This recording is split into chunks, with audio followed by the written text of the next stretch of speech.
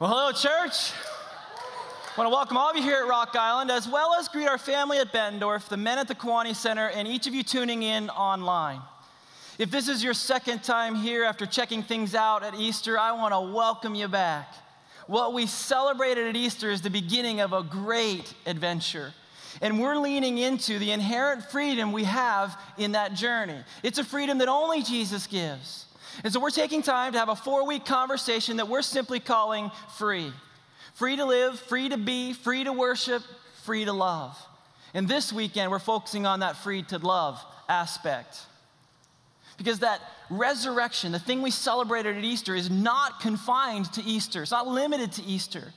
Jesus' victory over sin and death, the release of a new kingdom, all of that positions us to live in new freedom today. So we can look at others differently, look at ourselves differently, and even relate to God differently. And all that's possible because of the Spirit of God. The Spirit of God, the same Spirit that raised Jesus from the dead. You may recall, if you were here last week, that it was that missionary and church planter stud, Paul, who wrote this in Romans. He said this: "The Spirit of God who raised Jesus from the dead lives in you. And just as God raised Christ Jesus from the dead, he will give life to your mortal bodies by this same Spirit living within you."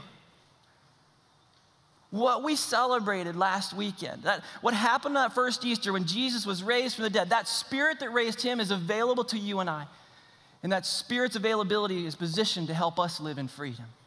Jesus came for freedom. In fact, it was Paul in another part of Scripture, in a letter to the church of Galatia. He said, "It is for freedom that Christ has set us free." It is for freedom that Christ has set us what? Free. Man, we're free in Jesus. Absolutely free.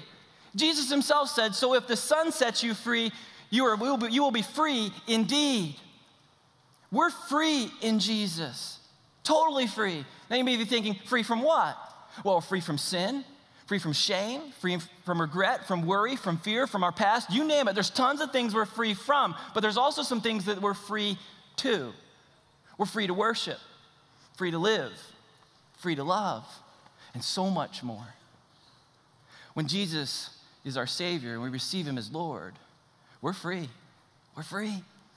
And I realize for some of you, you weren't quite ready to recognize Jesus as Savior and receive him as Lord last week, and I want you to know that's okay. You need to do it when you're ready. There are plenty of things in this life that push us into something or force us or even entice us into something. But to love and be loved is not one of them. It reminds me of the story of an oil tycoon, a billionaire. His only daughter was ready to be married, and he wanted to help her find a husband worthy of her. So he invited a bunch of eligible bachelors to his house, and in the backyard around this large pool, he was hosting these men. But as these men were edging along the side of the pool to get to refreshments, they noticed that inside the pool was filled with sharks and piranha and alligators and anything that wouldn't hesitate to eat a grown man alive. It was a little bit odd and weird, but the tycoon showed up and he said, "Gentlemen, thanks for coming." He introduced himself. And he said, "The reason I brought you here is that I love my daughter dearly, and I want to help her find a husband who is worthy to take her hand in marriage. So here's the deal. The first man who can enter into the pool and swim to the other side will have their choice of one of 3 things. They can either choose today to have a check written out to them for $1 million, or to have the property rights to my most lucrative oil field, or third, take the hand of my daughter in marriage. Become an heir to my estate. Become my son." It was an interesting situation. The group of men were silent, and they were looking at each other awkwardly, thinking, "I'm not sure any amount of money is worth entering that pool." But that silence was soon broken by the sound of a splash. And everybody turned to see one man swimming for all he had across that pool, swimming faster than an Olympic swimmer. And he made it to the other side, and he hopped out, and he shook himself off, and then began to trot around back to the rest of the group. And when he got to the tycoon hugged him, he shook his hand and hugged him and said, "Well done, son. That was an excellent swim. So what will you have? You want a check for $1 million?" And still trying to catch his breath, the guy said, No, sir." He said, "Well, then would you like the oil rights to my most lucrative oil well?" Still trying to compose himself, he said, No, sir."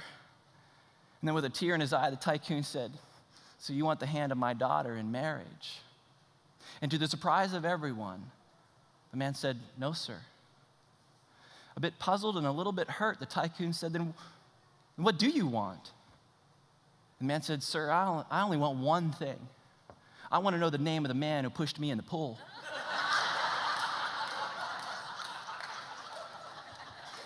Listen, we get pushed and forced into all kinds of stuff in this life and world, but to love and be loved is not one of them.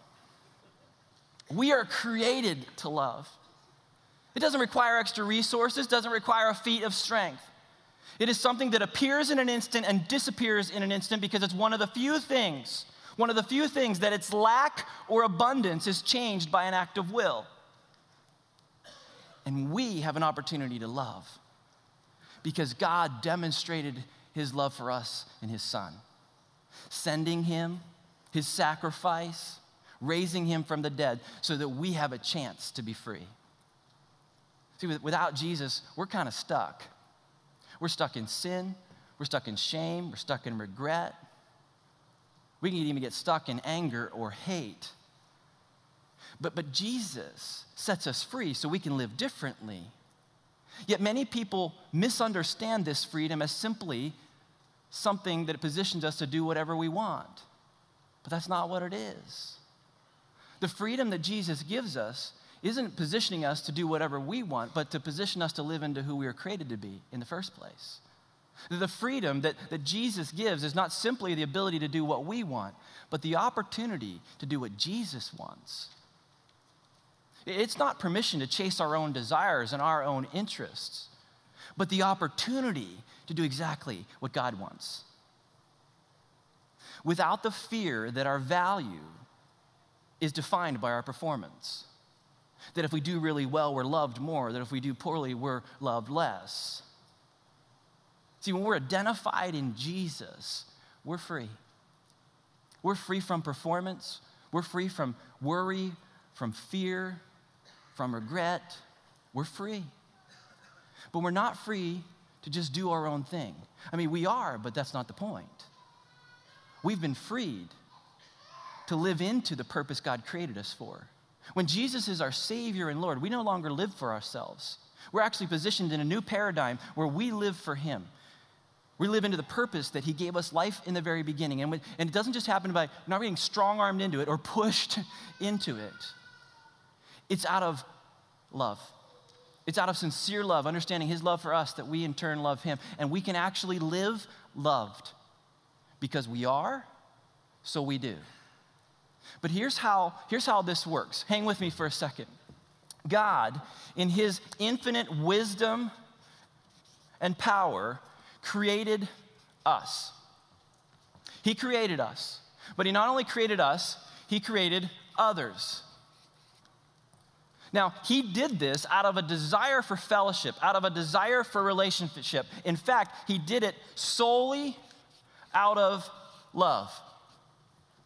This explains why he creates, why he cares, why he looked for a problem and solution to sin in sending Jesus, why he gives us eternal life, because his love is eternal. It was out of love that he created us and others and positions us to love others and to love him. Now, this is probably not a new concept for many of you. It's something you understand if you've been around the church world or been in the context of studying God's word, that we're to love God and love others. But this paradigm changes the way we live when we understand it. It actually positions us to be a people who, when we think of ourselves and as we live, that we no longer live for ourselves, but that we die to self and we live for him. Now, the challenge in this equation is understanding, how does this play out? We can say, I get that. I understand how that works. But what does it mean in how we live? Because this should define how we live. Well, here's how. And this may be a review for some of you, but it's going to be new for many of you. You see, God loves us enough that he wants to be known. And he makes himself known. In the Psalms he says, be still and know that I am God. Out of God's love for us, he reveals himself so that we can know him. He reveals himself through his word, through his spirit, and even through creation. He reveals himself so he can be known. And when he does that, it's out of love. He doesn't do anything apart from love. God is love, therefore it's out of love. And the reality is, when he reveals himself to us and expresses the love that he is, then we can love in return. Scripture says we love because he first loved us. So when we get to know something about him, our response can be the response of love. We love because he first loved us. But that's not the end of it. It's not just a warm and fuzzy feeling. What it does is when we know him, then we love him. But when we love him, it positions us to trust him. We trust. 1 Corinthians 13 says that love always trusts. And when we know him, we love him. When we love him, we trust him. It's a beautiful thing. But that trust then leads us to the place where we obey. It leads to the expression of obedience. When we trust him, we obey. Jesus said in John 14, verse 15, he said, if you love me, you will obey my commands. In that specific statement, he connected for all time love and obedience. If we love him, we obey. And our obedience is an expression of that love. Now here's where this gets exciting. See, when we know him, we love him, and we love him, we trust him, and we trust him, we obey him. But he goes on in verse 21 to say that when you do that, then I will show myself to you. And now we know him more, which means we can love him more and trust him more and obey him more and love him more and know him and love him and trust him and obey him. It's know, love, trust, and obey in deeper and deeper levels of relationship. And it only stops when we don't do our part. See, God is love. He reveals himself, and we love because he loves us, and love always trusts, and this is where it breaks down. When we choose not to trust and choose not to obey. When we don't do the thing he's asked us to do. When we don't obey, this whole thing falls like dominoes. When we don't obey, it means we don't trust. When we don't trust, it means we don't love. When we don't love, it means we don't really know him who is love. But when we do, we live in this circuit of increasing relationship and intimacy, all rooted around the reality of his love for us. It's beautiful. Now, here's the thing about this. It's not just about us loving God, but he's positioned us to love others. So how does that really work? Well, as he reveals himself to us out of his love, it positions us to risk in relationship with other people. To risk. Look, we know when you reach out to somebody, you start a relationship, there's a risk. You expose your heart, your emotions, your life. There's a risk in relating to people. And I'm pretty sure all of us have experienced where that's gone sideways and it's hurt deeply. But out of the love of God, the love we have for him, he positions us to risk in relationship with people. And as we risk, it positions us to serve. This is where we come alongside people in meeting their real needs and caring for them. It's where we want more for them than from them. This is where we talk about second gap ministry as a church family. When we love people, we'll risk in relationship with them, and then it actually positions us to serve. And out of that service, the beautiful thing is now we get to know them a little bit differently and know them in their struggle and understand who they are and see who God has created them to be. And when we know them, well, now we actually love them even more. And then we're positioned to risk again and serve again and know them even deeper and express that love and over and over and over again. Now here's the beautiful, wonderful thing. These are not two separate circuits. They're connected. If we try to do this circuit without this one, it's hard. It's a struggle, if not impossible, to fully do it right. And we try to do this circuit without this one, we're not really doing this one. Because the reality is, as we risk in relationship and serve and we know somebody and we experience that love at a new level, well, now we actually trust God a little bit more because we did what he said and we saw what happened, and now we obey him a bit more and he shows us more, we love him more, and we keep running this circuit as we keep running this circuit. And it's a wonderful, beautiful thing. And what God does in this whole dynamic is he positions us where his love is to and through. His love is to us and through us. This is authentic love.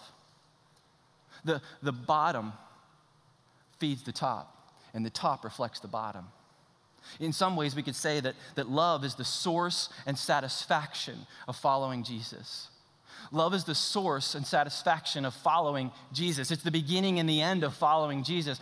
All of the greatest and most important things in life begin and end in love, and Jesus frees us to love. We are free to love in him. But the reality is, until we understand who he is, we don't know that. That love it's the source. It's what starts and initiates relationship. It sustains relationship. It completes the following relationship in him. And the love is the source and the satisfaction. Yet we can't love God until we know he loves us. The beautiful thing is what Jesus did allows us to see and understand that love, to know what love is. Here's what the disciple John said in 1 John 3, verse 16. He said, "This is how we know what love is. Jesus Christ laid down his life for us. Laid down his life for us. Love is the source and satisfaction of following Jesus. Now you still may be wondering, okay, that's how we know what love is, but what is love? What does it mean to be loved? See, our world has a lot of very different definitions of what love is. And what we use to describe as one word, the Greek used 4 words. There's 4 words to describe love in the Greek. There's only one word that we use. Let me just show you what those words are. Eros, that's sexual or sensual love. It's passion. Eros is that sexual passion. But then there's storge, which is family devotion. It's that familial connection among family, that love and affinity among family. Beyond that is philos, and philos is brotherly love. It's that connection and camaraderie outside of family, but in community. But then fourth and finally is agape. And agape is self-sacrificing, deep, abiding love. And this is the love that Jesus sets us free to live in. Agape love. Let me ask you this. How many of you know the purple dinosaur Barney? Raise your hand, get him up high. Barney the dinosaur, Bettendorf, get him up too. Okay, yeah, many of you. I mean, that show started in 1992. It ran for 17 years, took a hiatus, and now in 2017, Barney's making a comeback. He's coming back.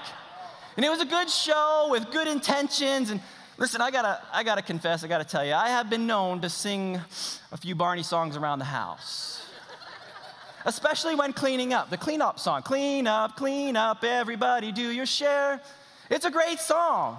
And my boys used to giggle and sing along with me, but now that they're almost 18 and 21, they just laugh at me when I do that. And that's okay, I don't mind. But there's another song, it's the theme song for Barney, that you may know and be familiar with. It says, I love you, you love me, we're a... Yeah, buddy. That's the power of music, people. Now listen, I love you, you love me, we're a happy family. That's nice sentiment. Sounds good, it feels good. I love you, you love me. That's great. But you know what? It's without the third and most important part, it will ultimately fail. When we get weary in our weakness, love between you and me can fail when we don't have the love of God as the source of that love. When he's not the one positioning us to live in that love relationship. Over time, it grows cold. Our love may grow and shrink, but God's love never changes. Never changes. He never gets tired of us. He never takes us for granted. He loves us today and every day just as much as he loved us the first day. His love is immeasurable. It's unending. And that love that he has for us should prompt love in return towards others. See, one of the ways that we know if we truly love God is how we interact with those for whom he died. Others. How we relate to others reveals whether or not we truly love him. Maybe you can think about it this way. Have you ever purchased a vehicle or a lawnmower or something like that kind of equipment? You know that when you purchase an item like that there is a standard package. But then there are optional features that if you're willing to pay a bit more, you can acquire those features. There's standard and optional. When it comes to loving God, when it comes to loving others, that's standard package for someone who follows Jesus. It's not optional. Demonstrating love is required, regardless of our feelings, irrespective of the circumstances, even despite how difficult it may be to love that particular person. It's not optional, it's standard. And that's important because in the difficulty of loving people, we can be tempted to withhold love. But love withheld is not love at all. Love withheld is not really love at all. When we withhold love because we don't think somebody deserves it, or we're waiting for them to demonstrate and prove that they deserve it, that's not love. Love is freely given, and the source is God, who is himself love. It's not our circumstances, and it's not the qualifications of the other person. Our relationship with God through Jesus Christ positions us to be free to love, and we can always love. Now, let me be really clear in this, though. Loving others is not doing whatever they want. When we love family and friends and coworkers, we love them as we seek their good. It's not just giving in to every want and desire that they have. People can want the wrong things. So sometimes the most loving thing to do is to say no or to discourage an action. Parents, you get this. You do this all the time with your kids. God does this with us. If we're going to love somebody, we seek their good. And we need to love others enough to do the same that God does with us, to be willing to walk the bottom part of the circuit on the easel so that we have the wisdom to walk the top. Without having that relationship and the Holy Spirit at work within us, the top part is incredibly complex. We need the bottom to understand boundaries. We need the bottom to know what the truth in love looks like on the top. And we need to have the courage to step out in that love. So let's just do this. I want to take a moment to understand this love that we get to know, how that actually plays out a bit. So if you've got a Bible, I'd love for you to grab and turn to 2 Corinthians chapter 5. 2 Corinthians chapter 5. It's in your note guide. It's also going to be on the screen. But I'm going to walk over here and I'm going to read through this scripture that it's written by Paul. It's written to the church in Corinth. And we know a lot about the church in Corinth because Paul spent a lot of time there and he wrote a lot to and about them. And we're picking this up in verse 14 of chapter 5. And I just want to walk and talk through this as it relates to the easel a bit. So here we go, 2 Corinthians 5, verse 14. It says, for Christ's love. Whose love? Christ's love. For Christ's love compels us. Compels who? Us. Now listen, that is not forced compulsion. That's not being pushed into the pool. It is a deep desire out of affection that wells up within us when we understand his love.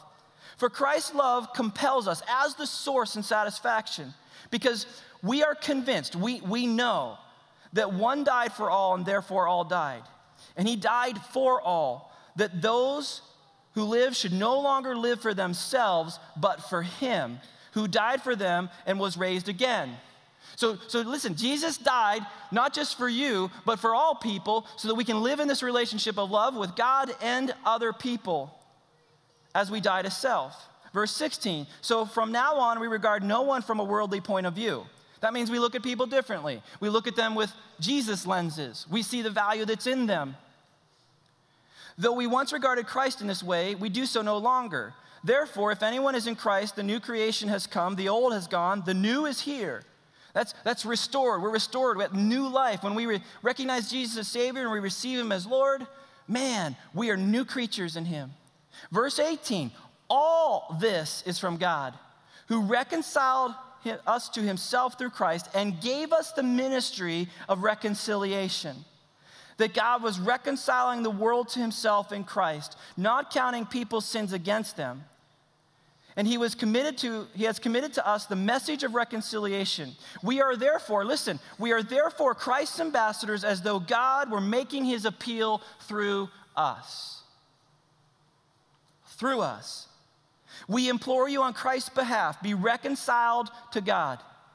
Be reconciled to God. God made him who had no sin to be sin for us so that in him we might become the righteousness of God. Listen, when we receive the gift of divine love and divine reconciliation, we now have the privilege and the obligation to like Paul, be a minister of that message of reconciliation, allowing the love of God to be expressed through us. So that people can live in a dynamic alongside us where they want to know the reason for the hope that we have, and they ultimately, as they journey with us, step into their own relationship with Jesus. That's the gift that we're given as we live out the message of love and reconciliation. Now, that's not always easy, and it's messy, but it's worth it. And as I said before, we know if we really love him by how we treat those he died for. One of the other gauges or barometers is this concept, that when we want more for than from, we truly love. When we want more for people than from people, that's when we truly love. Love seeks more for than from, regardless of the circumstances. When we want more for people than from people, that's when we truly love them, which means we don't cheat. We don't cheat them or we don't cheat on them. We don't lie to them or about them. We don't look at them focused on what they owe us or what we can get from them. And we don't use them as commodities. We don't treat them as projects. We don't treat them as objects. We don't even use them as a stepping stone. We don't sexualize them. We don't manipulate them, abuse them, or use them in any way. When we want more for people than from people, that's when we really love. And Jesus frees us to live that way because that's exactly how he lived. Just think about this with me for a moment. Jesus came to earth, lived and died, rose again. Okay, but in the midst of all of that, in the pain and complexity of the crucifixion, in a place where he's hanging on the cross, enduring excruciating pain, he asks for the forgiveness of those who have accused him, betrayed him, and crucified him. Because he wants more for than from. And love wants more for than from, regardless of circumstances. And Jesus frees us to live that way. He even goes beyond that and gives a new command that John captured. Here's what he said. A new command I give you, love one another as I have loved you. So you must love one another. By this, everyone will know that you are my disciples if you love one another. Love who? One another. It's the others. It's the top part of the circuit. When we love one another, that's agape love. That's that self-sacrificing, deep, abiding love. Now listen, it is not possible to truly love people you think less of or you see no value in. The crazy thing is, every person has innate value. They are image bearers of the King. No matter how they have lived or what they have done, they still have value, and God loves them. And the moment we forget that, the moment we choose not to recognize that, positions us to want more from than for, and we feel justified. But we're not supposed to do that. When we finally want more for than from people, then we truly love. Now listen, it's really important to understand that love is not just a feeling, it's an action. So that means it's going to lead to some sacrifice. It's going to lead to a selflessness. It's going to lead to possibly to the greatest act of love ever, which is to lay down our life for somebody else. It's exactly what Jesus did, serving others with no thought of receiving anything in return. When we want more for than from, we seek to give more than we take. And in that dynamic, the love of God just continues to feed and provide and strengthen and enable us to do it. But I got to tell you, there are two surefire ways to change someone. The first is to hurt them deeply, and the second is to love them deeply. If you choose to hurt somebody deeply, it's fast, it's obvious, it's overt, it's traumatic, and there's damage. But when you choose to love somebody deeply, you love somebody profoundly, that takes time. It's less obvious, but man, it is where transformation takes place. It's where this circuit turns into this circuit for them. And the love of God that we had in us now becomes the conduit by which they experience the love of God for themselves and choose relationship with him. As a church, man, we talk about living loved and linked and sent. We do that as we worship, as we relate to one another, and as we live our lives. I want you to understand something. Love, linked, and sent is not an add-on, an addition to adding to your to-do lists for the week. It is an intentionality, a greater intentionality and purpose around living the life of freedom you already have in Jesus with the relationships he's already bringing in front of you. Living loved and linked and sent. Jesus not only gave us a command to love one another, but he gives us the ability to do it by his death and resurrection, and he gives us the freedom to do it. But there's a choice and an action in it. Now I'm going to be honest with you.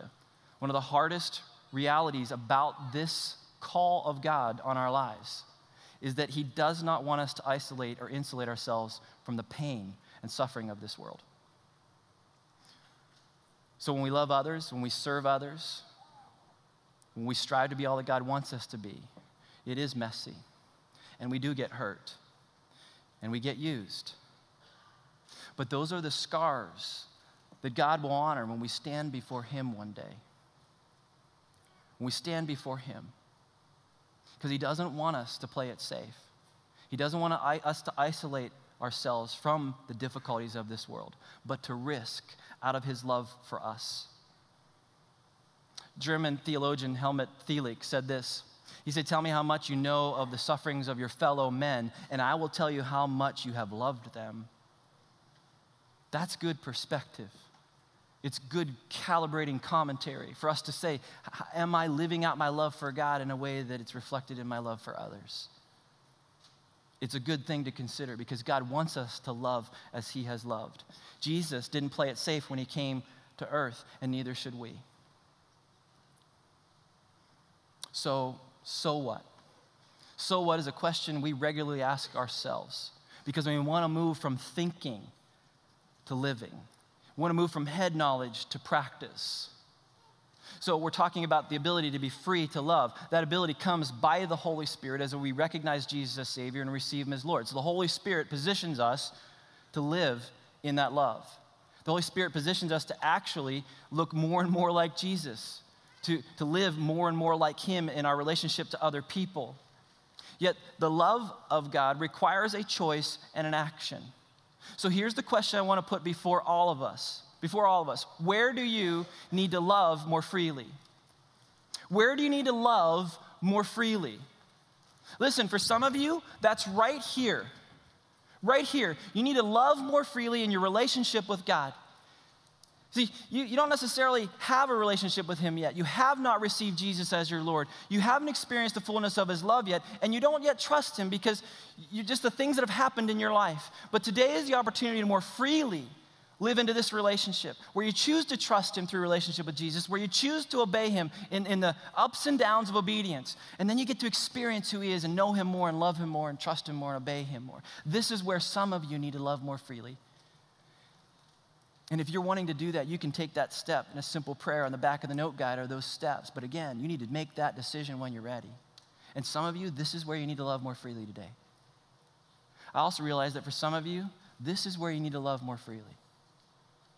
Perhaps God has been asking you to risk in a relationship with a neighbor or a coworker, somebody in your family. He's been asking you to risk, but because of your concern about the pain and complexity around it, you have withheld love, and it's not love at all.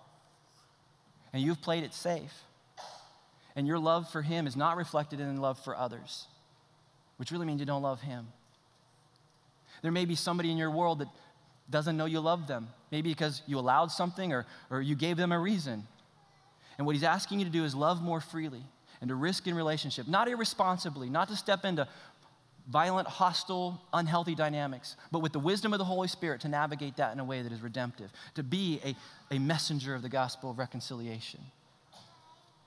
Some of you need to love more freely and not with others, and some of you need to love more freely with God. But I also realize that there are some here today who need to love more freely right here.